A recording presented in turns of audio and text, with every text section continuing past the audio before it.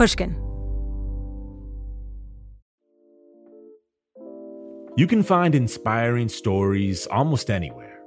For instance, check out the co-founders of Girls Who Do Interiors.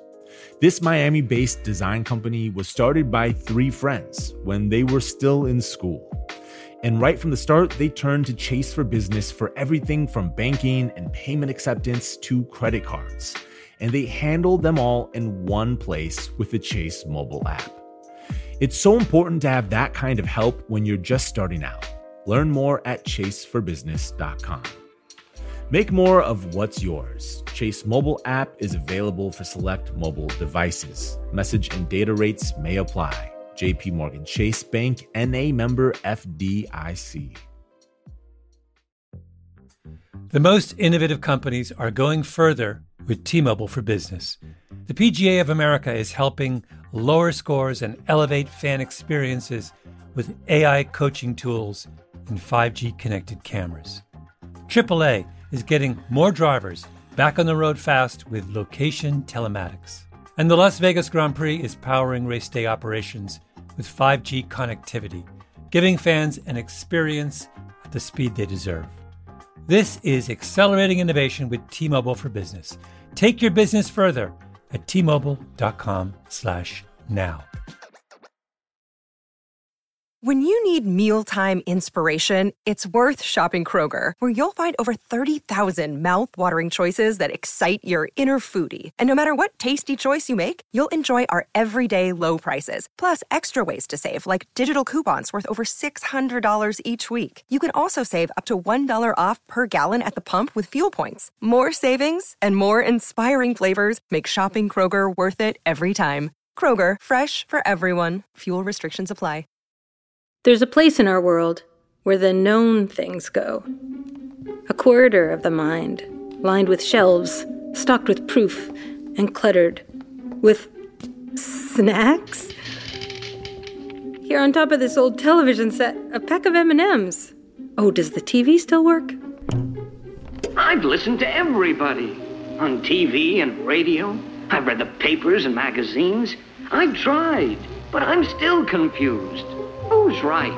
What's right? What should I believe? What are the facts? How can I tell? Yeesh. Sounds like something I would say. That's why I come here. To this place. This cabinet of curiosities. A place that stores the facts that matter, and matters of fact. It's all that stands between a reasonable doubt and the chaos of uncertainty. It lies in a time between now and then. The sign on the door reads, "The Last Archive." Step through that door to a studio at the Columbia Broadcasting System on election night 1952. Good evening, everyone. This is Walter Cronkite speaking to you from CBS Television Election Headquarters here in New York City. The big election night, 1952, the year when the United States picks its 35th president. Welcome to election night! But election night 1952 wasn't just any night. Because everything you know about how campaigns are run and how results are announced, polls, targeted advertising, breathless television coverage, edge-of-your-seat computer projections, it all started right here in 1952 with Walter Cronkite just settling in for the long night ahead in CBS Studio 41 on the 3rd floor of Grand Central Station, New York. As CBS's coverage begins, the camera pans across a crowded, frantic newsroom. Teletype machines, adding machines, paper spread everywhere, dozens of telephones, some guy smoking at the back of the room near a giant wall map of the United States, a map that CBS will fill out as the returns come in. They couldn't color the states red and blue, because in 1952, hardly anyone had a color TV. Instead, states that went Democrat would be covered with black. Republicans got stripes, not so much elephants as zebras. Balmy weather over most of the United States today, and a record turnout apparently throughout the United States. A record turnout, so many votes to count. This election would change how Americans predicted the outcome of the election. It would change all sorts of things about elections. But let me first remind you who was running. The Republicans put forward as their candidate General Dwight D. Eisenhower, Ike, the general behind D-Day, military man, grandfather, straight shooter. Republicans came up with the slogan, I like Ike. Ike for president, Ike for president, Ike for president, Ike for president. You like Ike, I like Ike. And everybody really did like Ike. This is the election where likability became a thing. For the Democrats, the incumbent Harry S. Truman was out. The Democrat who wanted to be in was Illinois Governor Adlai E. Stevenson. Stevenson wasn't affable or folksy like Eisenhower. He was learned and experienced, dignified. You might even say aristocratic. Stevenson had been born to a political family. His grandfather had been Grover Cleveland's vice president. Stevenson held himself above the messiness, the tackiness of campaigns. Trustworthy. He was supposed to be trustworthy. Vote Stevenson, a man you can believe in, son. The general versus the governor. Likeable Ike versus the man you can believe in, son. Anyway, like Walter Cronkite said, voting in the 1952 race looked to be a record turnout. A turnout so big that the wire service thought it might take until the next day to count the votes. We're going to be giving you all of the figures just as quickly as we can, but we'll know the results sometime tonight or early in the morning. Results that very night? That would be fast. So fast. Historians sometimes call this era after the Second World War the Great Acceleration. There were races, the arms race, the space race, even NASCAR racing started then. But in a bigger way, everything got sped up. Transportation, communication, production, consumption, everything. Knowledge used to take the form of mysteries, things only God could know, then came facts, then numbers, and then, during the Great Acceleration, numbers began to yield to data, including the votes counted on election night. CBS wanted to count them faster than anyone else. Welcome to The Last Archive, the show about how we know what we know, how we used to know things, and why it seems sometimes lately as if we don't know anything at all. I'm Jill Lepore, on the edge of my seat, waiting for the returns to come in. Aside from all those television cameras, there was another machine in the CBS studio on election night, 1952. A machine most Americans had never seen before. A console blinking. The development of modern electronic digital computers began with early man, who used his digits, or fingers, to keep track of the things around him. One weapon, 2 animals, and 3 wives. A few thousand years after that caveman, the first general-purpose digital computers were built by the Allies in the Second World War. They were used to calculate missile trajectories and to break codes. After the war, the first commercial digital computer was built by an office equipment company called Remington Rand. I guess because there were more things to count than 1 weapon, 2 animals, and 3 wives. Even through the use of present-day office equipment, it becomes increasingly difficult to process this accumulation to obtain the information we need. So many facts, so many numbers, so much data. Humankind needed a new kind of machine. To meet this need for high-speed data processing, the scientists and technicians of the Eckert-Mauchly division of Remington Rand have created a miracle of electronic development. UNIVAC, a complete electronic system for sorting, classifying, computing, and decision-making. The UNIVAC, the Universal Automatic Computer. Remington Rand had sold one to the U.S. Census Bureau to count the 1950 census. Right now, UNIVAC is handling automatically and economically unbelievable volumes of statistical work for the United States Bureau of the Census. Work that formerly took weeks and months to do is now being done in a matter of hours by UNIVAC. Okay, so the Census Bureau needed the machine to count the census. But who else could possibly need a crazy expensive UNIVAC, a machine the size of a small truck? Hardly anyone, it seemed. But Remington Rand wanted to sell them, So they had to keep pitching them and pitching them and pitching them. UNIVAC is rapidly turning out answers. Answers which have profound significance in the lives of all of us. Maybe UNIVAC could count votes. Maybe on election night, UNIVAC could even know the winner before any human could. Maybe the UNIVAC might actually get it right, because in the last election, everyone had gotten it wrong. Thomas Dewey and his family waited expectantly for concession. In 1948, Truman had run against the Republican governor of New York, Thomas Dewey. All the big pollsters were sure Dewey would win. Reporters were just as sure. The Chicago Tribune went to press early, too early, with 150,000 papers bearing the headline, "Dewey defeats Truman." Dear listener, he did not. The man of the people had accomplished a political miracle. At his home in Independence, Missouri, President Truman accepted the congratulations of the nation. TV got it wrong, too. But TV didn't matter in 1948. First, because hardly anyone owned a television set then. And second, the TV coverage in 1948 was basically just live film of radio guys snoozing and waiting for the returns. But in 1952, everything was supposed to be different. People finally had television sets. Watching would be fun. The announcers would call it right. So, back to election night, 1952. It seems to me that television has certainly come into its own this year. This time, everything seems to be specially designed just for television.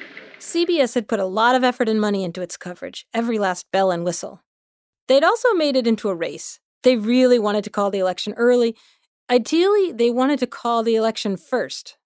Except, they didn't want to call it so early that they'd get it wrong. But in case that happened, they needed a scapegoat. Enter the computer. Millions of Americans had televisions, but how many had computers? None.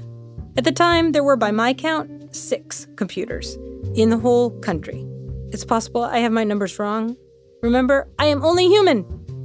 But here's where what CBS wanted and what Remington Rand wanted lined up perfectly. Remington Rand needed a chance to show how useful computers are, a showcase. CBS needed a stunt, and also a scapegoat. It was a match made in heaven. These things tend to seem inevitable after the fact. But of course, history doesn't work that way. Most things happen by accident. A few months before Election Day, a guy from CBS went out to lunch with a guy from Remington Rand. CBS wanted to put in a big order for, typewriters and calculators, the sorts of machines it figured it needed to stock up on for election night. But the Remington Rand guy said, "Have you considered a UNIVAC?" CBS's director of news and public affairs, a guy called Sig Mickelson, heard about the lunch. He decided to go to the Remington Rand factory in Philadelphia to take a look. He hopped on the train and went to meet the UNIVAC. The machine was a monster. A mass of electronic vacuum tubes interconnected by miles of copper wire and cooled by noisy fans. Mickelson was supposed to meet a colleague of his there in Philadelphia, the dashing CBS correspondent Charles Collingwood. As legend has it, Collingwood was running late. When he arrived, the printer hooked up to the UNIVAC spat out a short message.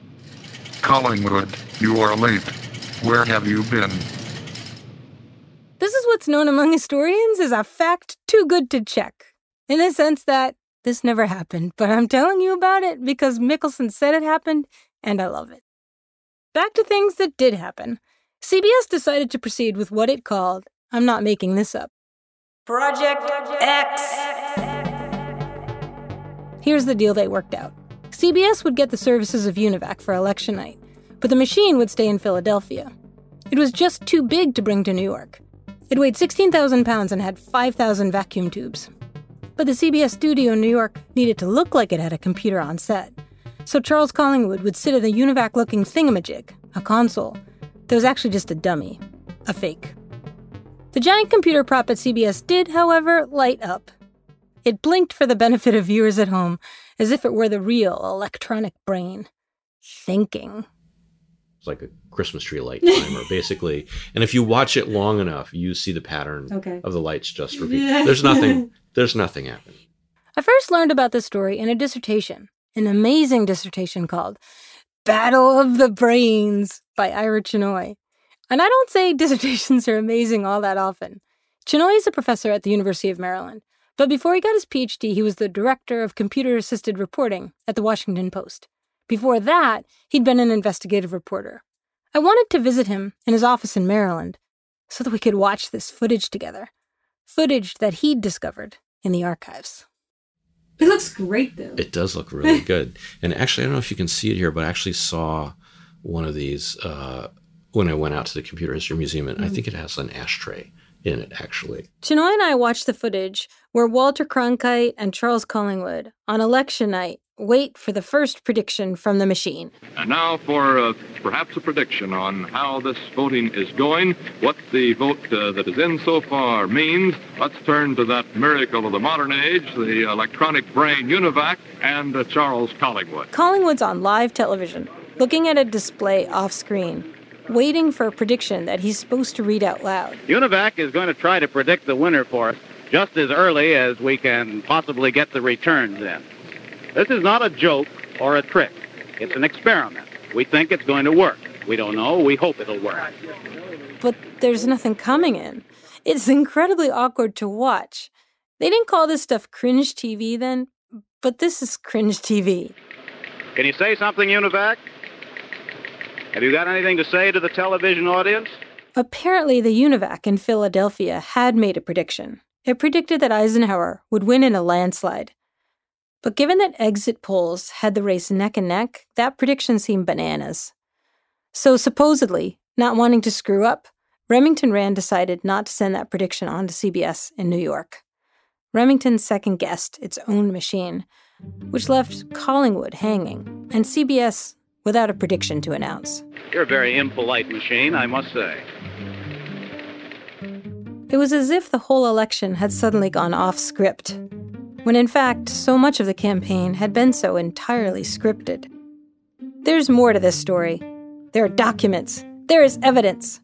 My producer, Ben, has filed a copy of that campaign script in his desk, here in The Last Archive. You can find inspiring stories almost anywhere. For instance, check out the co-founders of Girls Who Do Interiors. This Miami-based design company was started by 3 friends when they were still in school. And right from the start, they turned to Chase for Business for everything from banking and payment acceptance to credit cards. And they handle them all in one place with the Chase mobile app.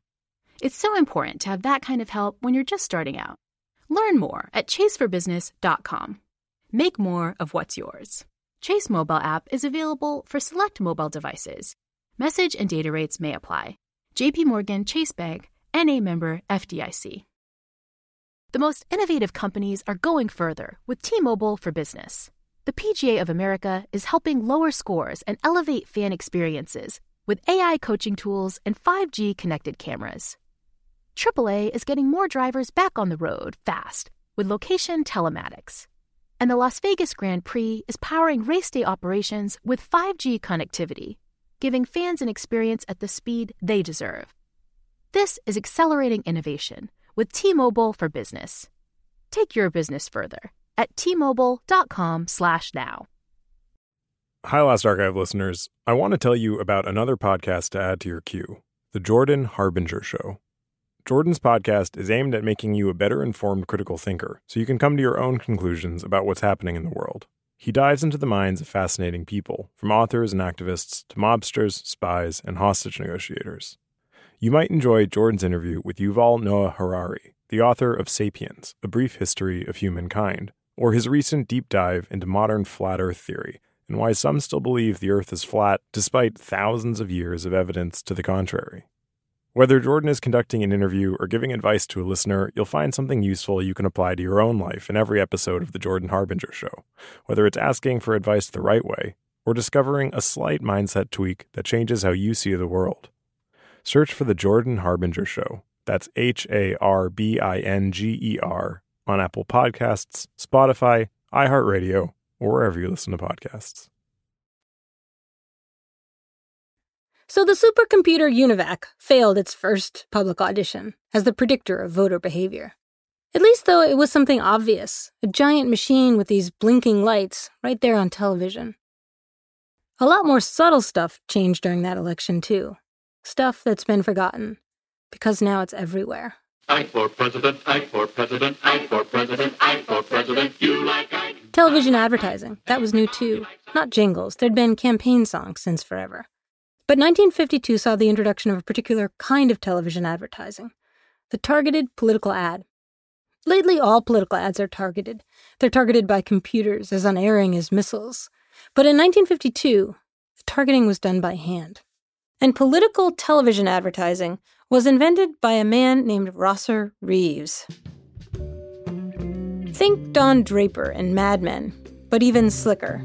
The very best Madison Avenue could offer. Rosser Reeves, he was the man. He owned one of the world's biggest rubies. He led the U.S. chess team on a trip to the Soviet Union. He invested in island real estate. He captained yachts. He flew planes. Mainly, though, he created modern television advertising.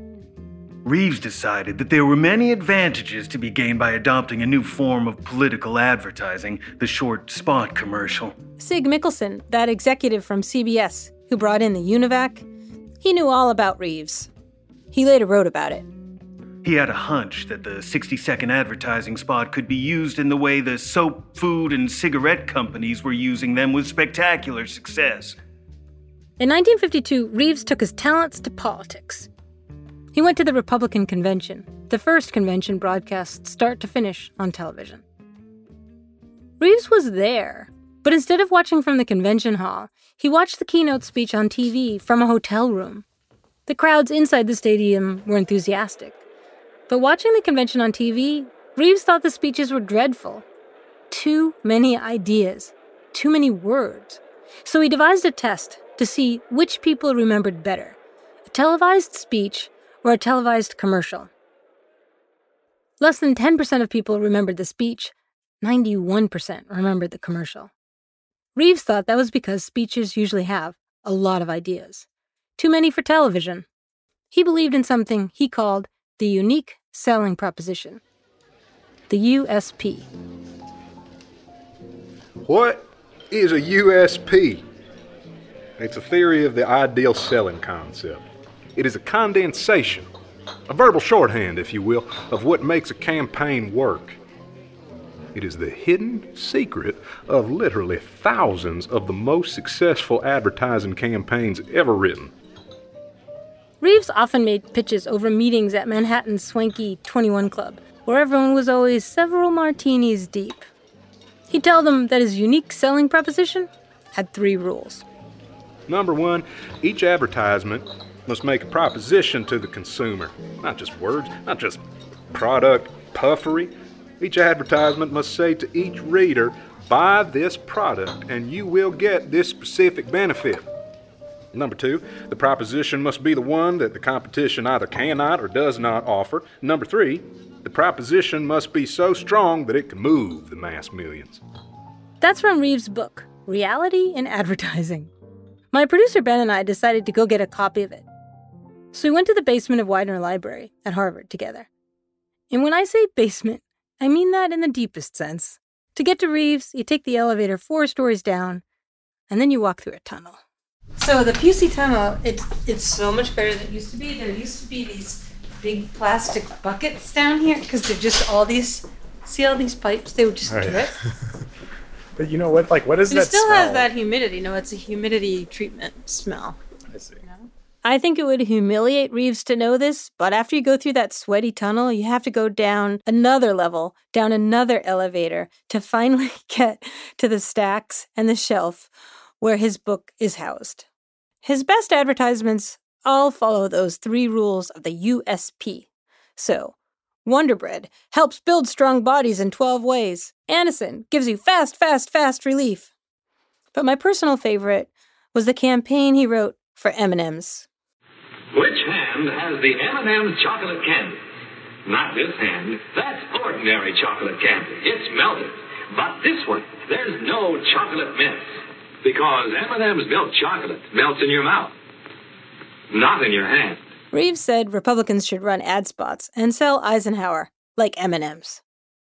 Ike's campaign signed him right up, even though Eisenhower himself had yet to be convinced.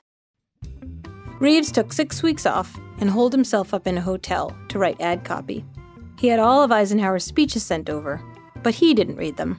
I was too busy with the political maelstrom to sit down personally and read all of Eisenhower's rather dreary speeches. So he had other people do that. They drew up a list of topics that the general favored. Reeves showed that list to George Gallup, the pollster, who ran some numbers and told Reeves which 3 topics polled best with voters. 1, corruption in government. 2, high prices and high taxes.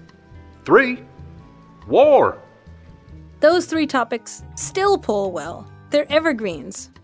Today, though, computer-driven targeted advertising, polling, and election predictions are all tangled up on your iPhone as if they're one thing. But they first got tangled up in 1952, when the pollsters and the ad men were actually doing much the same thing as the UNIVAC was trying to do, running the numbers, coming up with a prediction. Are we okay with that? I mean, we are, because this is our world. But still, if we, here in the Last Archive, are wondering who killed truth, I'm looking at you, Rosser Reeves. Reeves had hired a friend of his to run the numbers for him, a guy named Michael Levin. Ben brought copies of what he found in the archives when we went looking for Reeves's book, 50,000 Leagues Beneath the Library. This one is Michael Levin's plan. It's called How to Ensure an Eisenhower Victory in November. And this is what Reeves commissioned his numbers guy, Levin, who worked at a different firm, to write up about basically how to target the ads, where to run them, what counties, how often. It's a smoking gun of micro-targeted advertising. Right here. We have it right here. Levin carved the country into voting blocks. The Southern vote, the black vote, the farm vote, the middle class. He saw it this way. Since Roosevelt, most of the country had voted Democratic. But that could change. Now that the economy was good, people weren't so keen on paying taxes anymore. They'd rather keep their money and spend it on some of the things they saw in all those television ads, dishwashers and dog food. To make the electoral math work in Republicans' favor, Levin said they needed to flip the vote in 49 counties in 12 states where they'd narrowly lost the last election. Levin called this block of states the Great Lakes Girdle. This was at a time when, by the way, people called parts of the country girdles, and now we call them belts, which is sad to me. Anyway, forget kissing babies, shaking hands, and meeting voters, cultivating civic life and political debate. Instead, Levin said, divide the electorate into market segments and then blitz those key counties with custom-made TV ads. Is there a new way of campaigning that can guarantee victory for Eisenhower in November? The answer is yes. Most people don't know the power of spots. However, here are the cold facts. The humble radio or TV spot can deliver more listeners for less money than any other form of advertising. This pitch, you may have noticed, sounds a little bit different from the Levin plan, but they were filed together in Rosser's papers in the archives. This is kind of like lipstick on a pig, though. Like, at least Reeves is... Just lipstick, no pig? Yeah. Here's the turn, where commercial television advertising becomes political television advertising. Just lipstick, no pig. Let us repeat that. The humble radio or TV spot can deliver more listeners for less money than any other form of advertising. It is a way of having a big town meeting, but letting 60 million people hear all the questions and answers. This technique is ideally suited to Eisenhower's warm personality, as opposed to the cold intellectual approach of Adlai Stevenson. And because they are simple, because they are quick, because they are short and uncomplicated, the public will remember them. Like candy, but hate dirty hands? Problem solved. Vote Eisenhower. In other words, they will penetrate, yes, they will penetrate the brains of 60 million critical voters, where the more complicated and more elaborate political speeches won't be remembered. And it's what the critical voters have in their brains when they go into the polling booths that counts. But before he could get to voters' brains, the M&M man first had to get General Eisenhower on board. Eisenhower was worried that these spots would be undignified. After all, at the time, Eisenhower was president of Columbia University. He wasn't as appalled as Adlai Stevenson would have been, but he was still worried. So Reeves met the general for lunch, probably over scotch, and wore him down. Well, General, do you think it's all right for a candidate to make a 30-minute speech on television or radio? Yes. Or would it be dignified to make a 15-minute speech? Yes. Would it be in order, perhaps, to make a 5-minute speech? Yes, I am sure a 5-minute speech would be in order. If we could cut that speech to 1 minute, is there anything wrong with that? Okay, let's go ahead. All right. That's Reeves's account. Anyway, they filmed the campaign spots all in one day in Manhattan. The original idea was to run the spots in those targeted markets. We now call them swing precincts. Eisenhower answers America. In each spot, an everyday person asks the general a question. Reeves had Eisenhower's answers written on huge posters, so Eisenhower wouldn't have to wear his glasses to read them. The story goes that Eisenhower worked through Reeves's script so fast that Reeves grabbed his typewriter and started to dash off new scripts. Spots on the spot. General, the Democrats are telling me I never had it so good. Can that be true when America is billions in debt? When prices have doubled, when taxes break our backs, and we are still fighting in Korea? It's tragic, and it's time for a change. They filmed 40 spots that day. A few days later, the crew grabbed some tourists from around Midtown to go on camera. The tourists were then prompted to ask the very questions Eisenhower had already answered. Then, Reeves's producers stitched the spots together. They were the first television ads featuring an American presidential candidate. You know what things cost today. High prices are just driving me crazy. Yes, my Mamie gets after me about the high cost of living. It's another reason why I say it's time for a change. Time to get back to an honest dollar and an honest dollar's worth. At the filming, someone overheard Eisenhower say, "To think that an old soldier should come to this." But Rosser Reeves was delighted. Here was the unique selling proposition president. But wait, the Democrats had a new television strategy too. A man you can believe in, son. Adlai E. Stevenson would go on TV and read his speeches that were at the shortest nearly a half an hour long. And when he went over that time, the networks would just cut him off mid-sentence. The Stevenson campaign was bringing sticks to a knife fight. The tragedy of it all was that Stevenson had a lot of important things to say about the problems confronting the nation. Better we lose the election than mislead the people, and better we lose than misgovern the people. Help me to do the job in this autumn of conflict and of campaign. Help me to do the job in these years of darkness, of doubt, and of crisis, which stretch beyond the horizon of tonight's happy vision.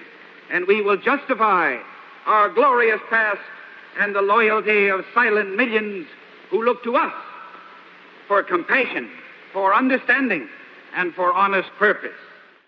Honest purpose was one of Stevenson's big themes. Treat people like citizens. Don't treat us like idiots, like consumers who can be predicted and persuaded. But Stevenson wasn't any good at getting that message across on television. Democrats, desperate, did everything they could. They even got a hold of Rosser Reeves's advertising plan, which was supposed to be top secret. It made Stevenson's campaign advisors steaming mad. They've invented a new kind of campaign. A campaign conceived not by men who want us to face the crucial issues of the day, but by the high-powered hucksters of Madison Avenue. They've conceived not an election campaign in the usual sense, but a super-colossal, multi-million-dollar production designed to sell an inadequate ticket to the American people in precisely the way they sell soap, toothpaste, hair tonic, or bubble gum. Or M&Ms. Stevenson's campaign even asked the FCC to look into the legality of the Republican campaign ad spots. They figured, this stuff's got to be illegal. Wasn't it an affront to everything a democracy stood for? Faith in the voter to weigh the hard facts and make the call? But the FCC decided there was nothing to be done. In the end, Republicans spent $1.5 million on television advertising in 1952, more than 10 times what Democrats spent. Also, Stevenson never appeared in any of the Democrats' ads. Amazingly, by Election Day, Stevenson was still a strong contender. He and Eisenhower were neck and neck, at least as the polls had it. I've got those predictions on an old yellowed punch card tacked to a bulletin board. Here in The Last Archive. I've interviewed many successful people over the years, and one thing I find fascinating is that many of them don't consider themselves business savvy. Take the owners of Tight Knit Brewing. They turned to Chase for Business for everything from banking and payment acceptance to credit cards, and do all of it in one place with the Chase mobile app. And that's helped these brew-loving friends turn a passion into a business. Learn more at chaseforbusiness.com. Make more of what's yours. Chase mobile app is available for select mobile devices. Message and data rates may apply. J.P. Morgan Chase Bank, N.A. member FDIC. The most innovative companies are going further with T-Mobile for Business. The PGA of America is helping lower scores and elevate fan experiences with AI coaching tools and 5G connected cameras. AAA is getting more drivers back on the road fast with location telematics. And the Las Vegas Grand Prix is powering race day operations with 5G connectivity, giving fans an experience at the speed they deserve. This is accelerating innovation with T-Mobile for Business. Take your business further at T-Mobile.com/now. Hi, Last Archive listeners. I want to tell you about another podcast to add to your queue, The Jordan Harbinger Show. Jordan's podcast is aimed at making you a better informed critical thinker so you can come to your own conclusions about what's happening in the world. He dives into the minds of fascinating people, from authors and activists to mobsters, spies, and hostage negotiators. You might enjoy Jordan's interview with Yuval Noah Harari, the author of Sapiens, A Brief History of Humankind, or his recent deep dive into modern flat Earth theory and why some still believe the Earth is flat despite thousands of years of evidence to the contrary. Whether Jordan is conducting an interview or giving advice to a listener, you'll find something useful you can apply to your own life in every episode of The Jordan Harbinger Show, whether it's asking for advice the right way or discovering a slight mindset tweak that changes how you see the world. Search for The Jordan Harbinger Show. That's HARBINGER on Apple Podcasts, Spotify, iHeartRadio, or wherever you listen to podcasts. Election Day 1952 began normally enough. It just didn't end that way. At 7:15 that morning, Dwight Eisenhower's train pulled into Grand Central Station, just a few floors beneath the CBS News studio. Ike and Mamie traveled to the Upper West Side to vote, and then they retired to their apartment. That evening, they'd go to the Commodore Hotel to wait for the results. Adlai E. Stevenson, meanwhile, was at the governor's mansion in Illinois. I've talked before here on The Last Archive about the importance of historical imagination. And I'm trying, but I just can't picture Stevenson watching the returns on television. The rest of the country was watching, though, and a whole lot of them were watching CBS. This election had been all about television and advertising, and now the election coverage featured a first-of-its-kind product placement for the computer, the UNIVAC. But like I've said, that part was going badly. Have you got a prediction for us, UNIVAC? I have to say, I totally feel for Charles Collingwood. He's on live television. The fate of CBS News probably seemed to turn on how well the network would cover this election. They'd spent gazillions on this insane production, and it's a dud. UNIVAC, our fabulous mathematical brain, is down in Philadelphia mulling over the returns that we've sent him so far. He's sitting there in his corner humming away. A few minutes ago, I asked him what his prediction was, and he sent me back a very caustic answer for a machine. He said that if we continue to be so late in sending him the results, it's going to take him a few minutes to find out just what the prediction is going to be. So, he's not ready yet with his prediction, but we're going to go to him in just a little while. UNIVAC be damned, the Eisenhower campaign was getting its own results by phone over at the Commodore Hotel. A confident Eisenhower was getting ready to celebrate. CBS, though, still didn't want to call the race. And as I was saying, that as a great believer in the machine, we're having a little bit of trouble with UNIVAC. It seems that he's rebelling against the human element. About 10:30, CBS finally got a prediction from the machine. Yes, UNIVAC's finally come through. Good. Give it to us, huh? We've got Stevenson, 20 states. Eisenhower, 28 states. That adds up to an electoral vote for Stevenson of 217, for Eisenhower 314. A prediction at last, but not an outcome that just about anyone watching closely couldn't have predicted by that time of the night. And then, a half an hour before midnight, UNIVAC seemed to go entirely off the rails. It predicted that while Eisenhower would win the electoral vote, Stevenson would win the popular vote. No human was predicting anything like that, not even Walter Cronkite. Charlie, very interesting indeed on that UNIVAC prediction. We who are only human and have to operate with flesh and blood instead of with electronic gadgets, I still think this thing looks like it's pretty much on the Eisenhower side at the moment. I know it seems as though UNIVAC was a complete disaster on election night 1952, but it turned out that early in the night, UNIVAC had predicted an Eisenhower landslide. The computer man at Remington Rand, thinking the election was neck and neck and afraid of the machine making a mistake on live television, just hadn't passed that prediction on to CBS. Remington Rand's entire interest in collaborating with CBS had been to demonstrate the usefulness of a general-purpose digital computer. What if it failed? Disaster. So the UNIVAC people, after suppressing that early prediction of an Eisenhower landslide, had gotten desperate and had tinkered with the data to see if they could get the machine to make a prediction that didn't seem nuts. The chances are 100 to 1 in favor of General Eisenhower. I might note that UNIVAC is running a few moments behind Ed Murrow, however. Just before midnight, after veteran CBS reporter Edward R. Murrow called the election for Eisenhower, CBS had finally announced that early UNIVAC prediction. To viewers at home, it looked like the UNIVAC was the slowest of all predictors. Remington Rand had some explaining to do. Well, we had a lot of troubles tonight. Strangely enough, they were all human, and not the machine. The Remington Rand guy tried desperately to explain what had gone wrong. The problem, he insisted, had never been with the UNIVAC. That we should have had nerve enough to believe the machine in the first place. It was right. We were wrong. 15 minutes later, an aide to Adlai Stevenson told reporters that the candidate was conceding.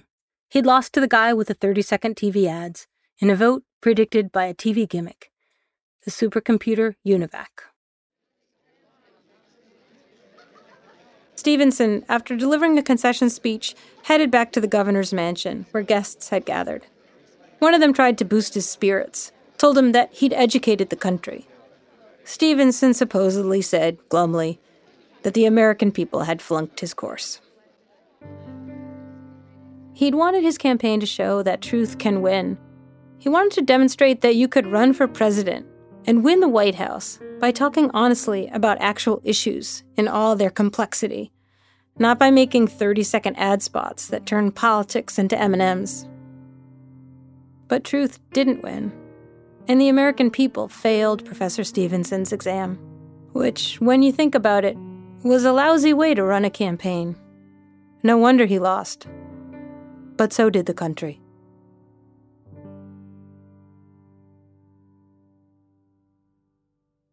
"1952 set a new course for the United States and for American politics, the way every election does, by changing our president. But it also changed how we elect a president, and it even changed how we know things.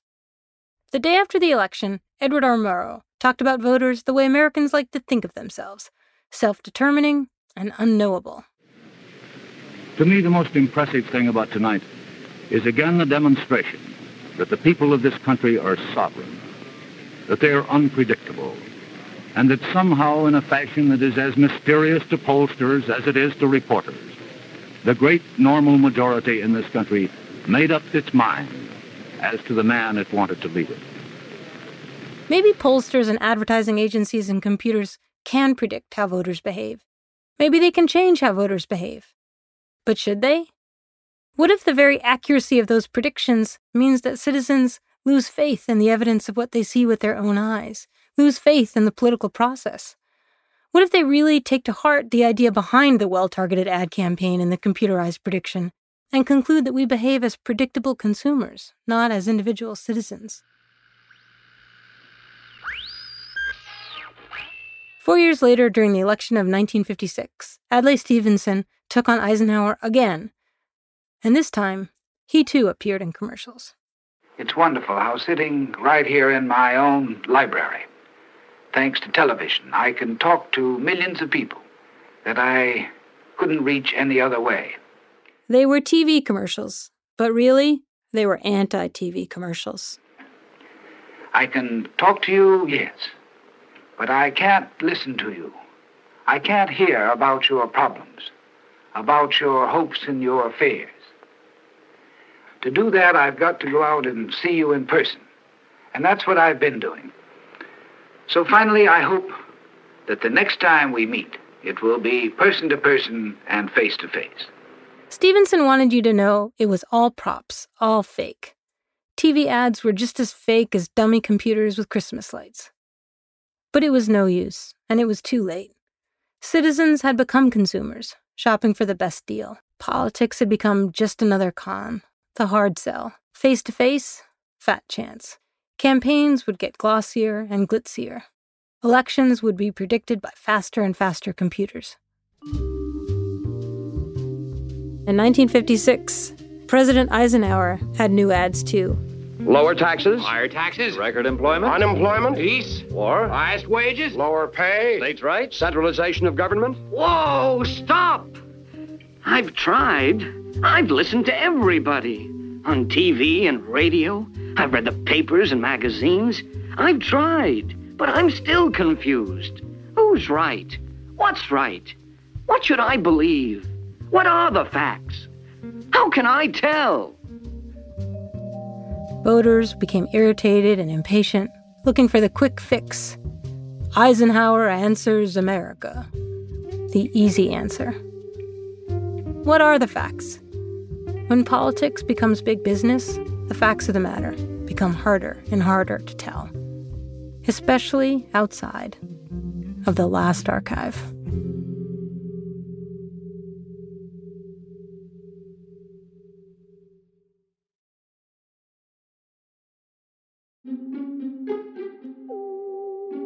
The Last Archive is produced by Sophie Crane McKibben and Ben Nadafafri. Our editor is Julia Barton, and our executive producer is Mia Lobel. Jason Gambrell and Martine Gonzalez are our engineers. Fact-checking by Amy Gaines. Original music by Matthias Bossi and John Evans of Stellwagen Symphonette. Many of our sound effects are from Harry Jeanette Jr. and the Star Jeanette Foundation. Our foolproof players are Barlow Adamson, Daniel Berger-Jones, Jesse Hinson, John Kuntz, Becca A. Lewis, and Maurice Emmanuel Parent. The Last Archive is brought to you by Pushkin Industries. Special thanks to Ryan McKittrick and the American Repertory Theater, to Alex Allenson and the Bridge Sound and Stage, to Simon Leake and to the Wisconsin Historical Society. Footage provided by Veritone. At Pushkin, thanks to Heather Fain, Maya Koenig, Carly Migliori, Emily Rostek, Maggie Taylor, and Jacob Weisberg. Our research assistants are Michelle Gao, Olivia Oldham, Henrietta Riley, Oliver Riskin-Kutz, and Emily Spector. I'm Jill Lepore.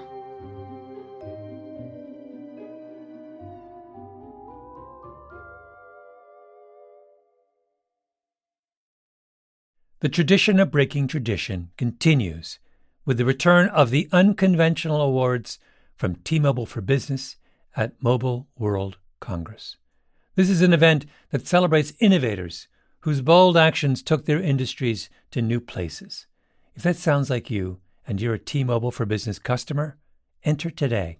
If you win, you'll be publicly honored amongst some of the most influential leaders in industry. And me, I'll be there too. Enter now at tmobile.com/unconventionalawards.